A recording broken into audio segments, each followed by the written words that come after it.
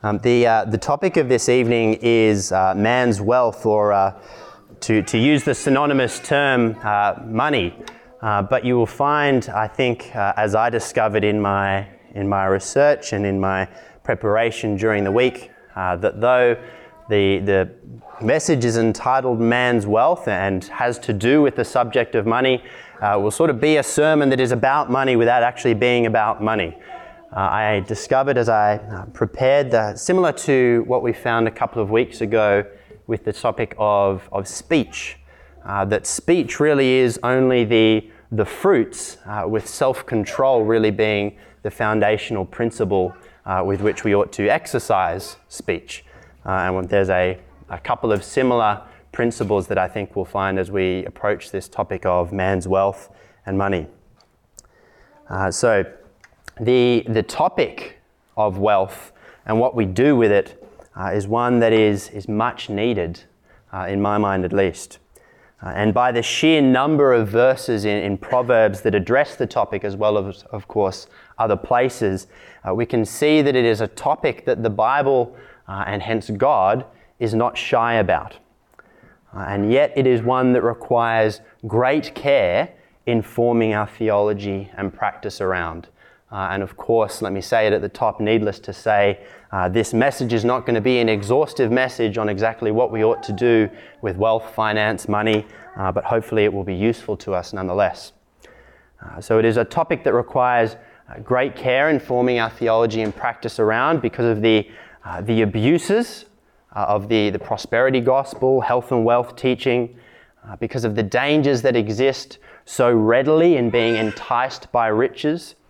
And of course, I speak to a people, and I myself am a person who lives in the midst of a very materialistic, money-driven culture. And so if we are to be people who live under Christ's reign, this Christ who has all authority in heaven and on earth, who owns everything, who owns all money, we could say, then we want to make sure that we form our theology and our practice rightly around these things. And we can say that in complement to all of this, that the topic of finance, wealth, money is something that is particularly important because everybody here, perhaps with the exception of the most infant of infants, have to do with money. You all have money, you use it, you earn it.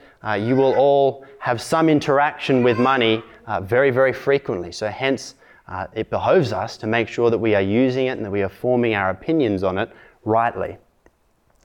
And so, 3 points. Back to a 3-point message today on this topic.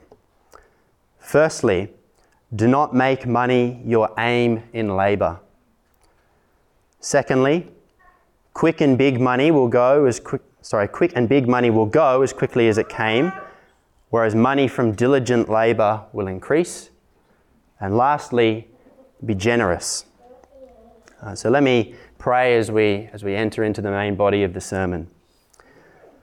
Lord, as I have thought earlier in the week, and certainly now as I come to preach this message, may we, as I have saying, be careful and discerning as we consider our theology and practice of money.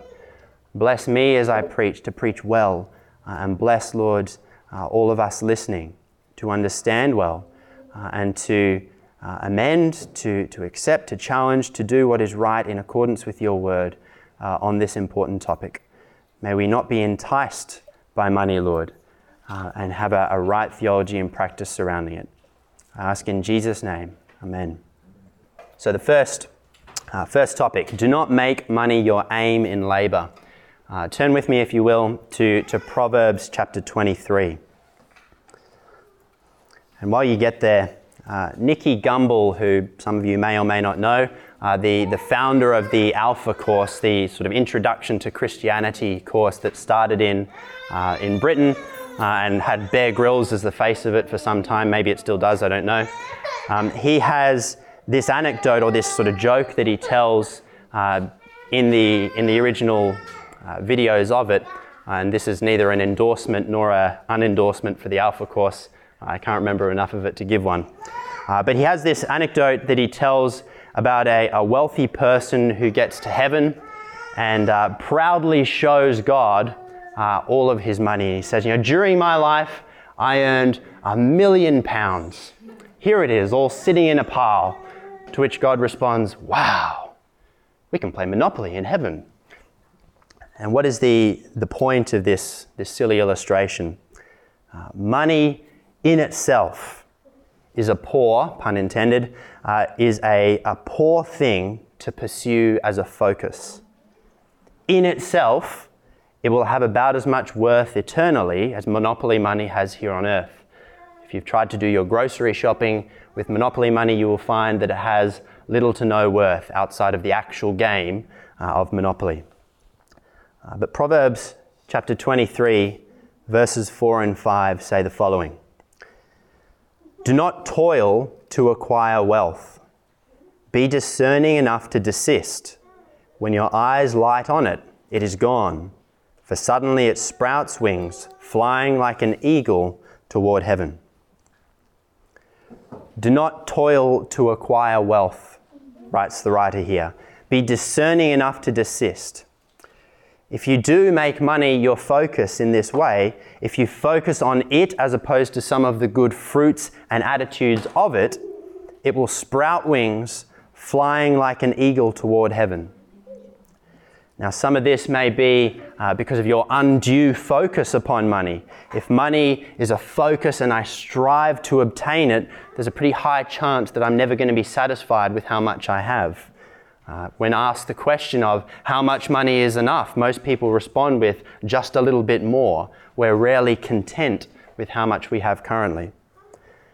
But what I really want us to zero down on is in our toil and earning of money, if it is money or rather other fruits thereof that are our focus. Jesus, perhaps ringing in your ears, Jesus exhorts us in Matthew 6 not to lay up for yourselves treasures on earth where moth and rust destroy and where thieves break in and steal, but lay up for yourselves treasures in heaven where neither moth nor rust destroys and where thieves do not break in and steal. For where your treasure is, he says, there your heart will be also. And so heaven and heavenly things ought to be where our treasure, where our focus, where our striving and where our toil, where our delight are toward. The German theologian Johann Bengel notes on this subject, though, that faith does not set aside natural duties, but strengthens them. Again, we readily accept, I hope, that Jesus is Lord of heaven and earth, and so to relegate the things of the earth to other than Jesus is a mistaken theology. And so hence it is reasonable to say that if our toil is to acquire wealth, if that is the goal of our toil, for the purpose and goal of wealth alone, something being strangely missing from the solas of the Reformation, then we have pursued the wrong route. The important nuance, though, the consideration that we ought to make, is that we will toil, or we won't eat, according to Paul in 2 Thessalonians. And with this toil, we will oftentimes earn wealth, we will earn money. But if money is our goal, as I say, wrong way, go back, do not go this route. Our goal, and the thing that has currency with God, to do a play on words, is to be the pursuit of the kingdom of God within our God-given roles. And hence, just as one example, Tracy's toil at home, which does not acquire material wealth, is just as valuable as my toil outside of the home that does. I almost dare to say that it is more valuable, but I don't want to overstate the matter too much. Nonetheless, these things both have currency in the kingdom of God, and therefore we are to pursue these things with diligence. The toiling is not the thing that is in question in Solomon's charge. Rather, it is the object and goal of our toil. And so, do not toil to acquire wealth. Do not make wealth, money, capital the goal of your toil. For if you do, suddenly it will sprout wings, flying like an eagle toward heaven. But do toil, laboring hard for the kingdom of God, that which has currency to the Lord.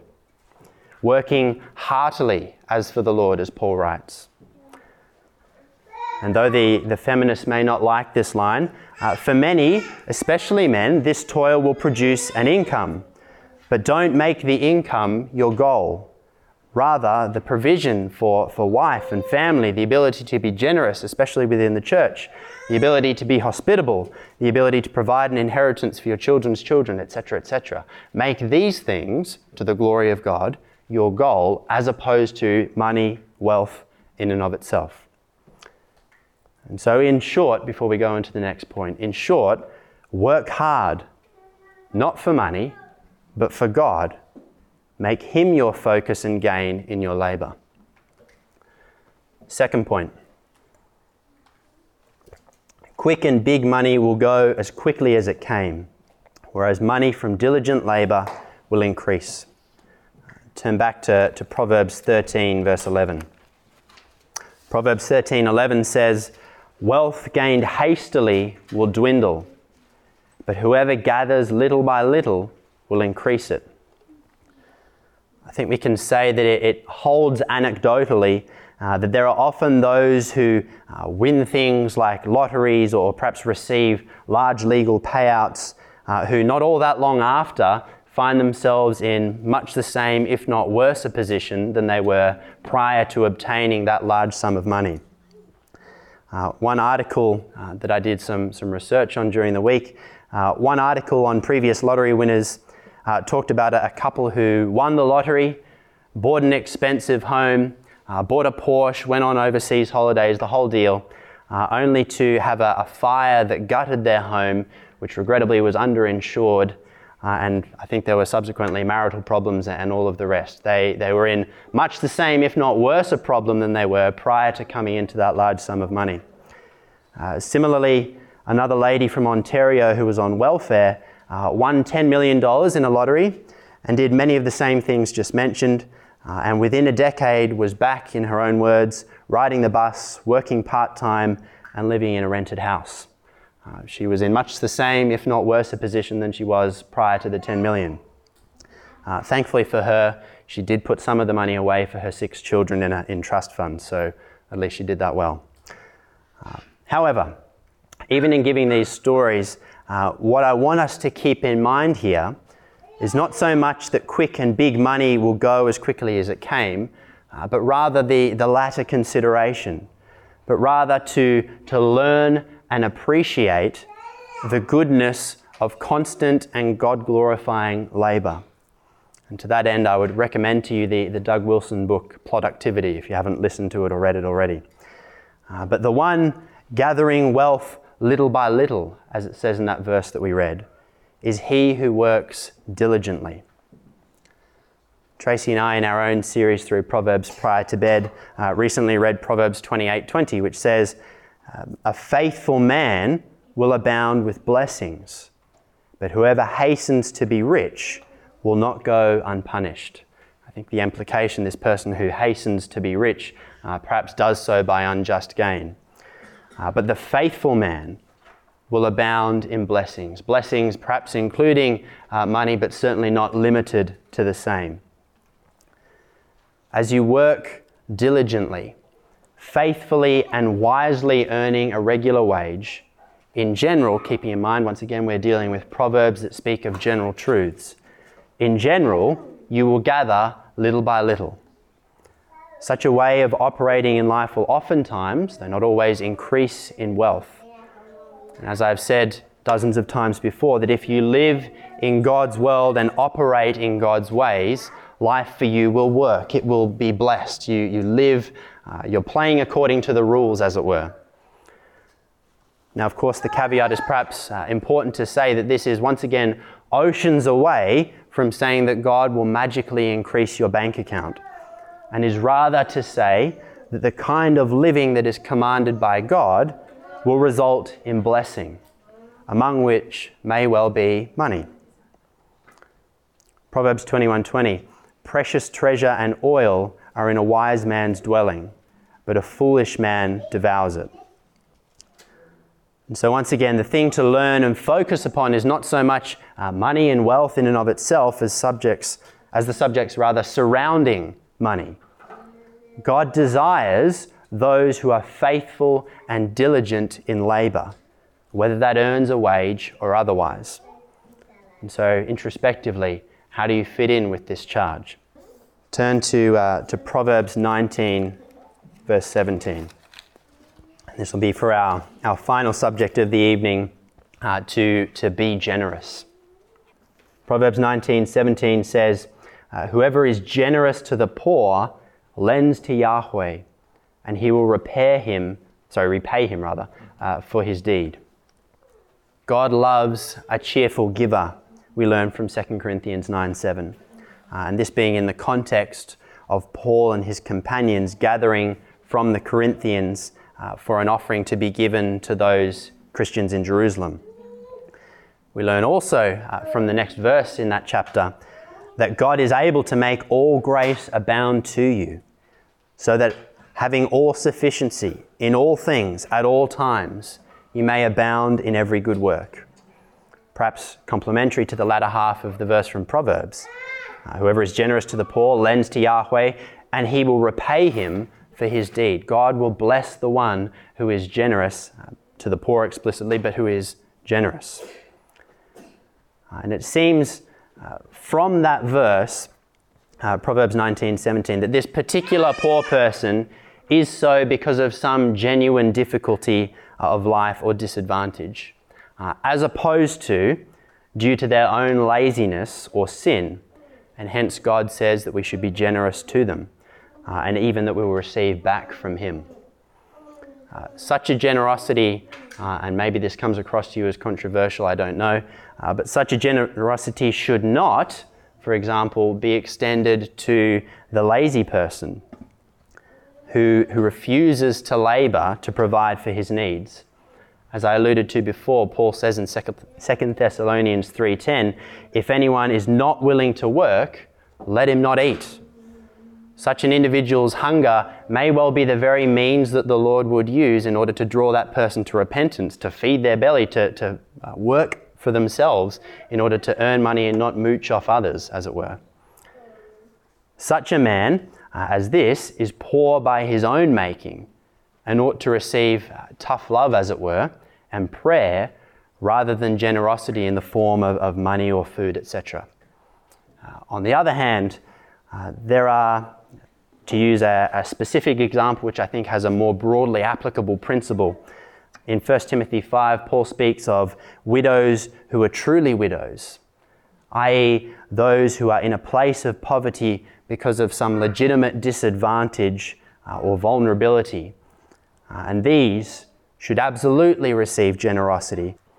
Whoever is generous to the poor lends to Yahweh, and he will repay him for his deed. And so in the first instance, such generosity ought to come from one's own family. And where this is not possible, as we learn from 1 Timothy 5, it ought to come from the church. And what a glorious body that would be to be in. So to conclude, much more could be said on this topic, and as I said, this is a truly inexhaustive message on the subject of wealth and money, etc. But suffice it to say that Christians are to be a generous people, with money for sure, and also in other ways. And our generosity should be extended especially within the body of Christ, with some relatively rare caveats on who may be excluded from such generosity. Secondly, we are to be those who labour diligently, faithfully, heartily as unto the Lord, increasing little by little as we do so. And to summarize the first point, we ought to have the kingdom of God as our focus in our labour, not any earthly reward.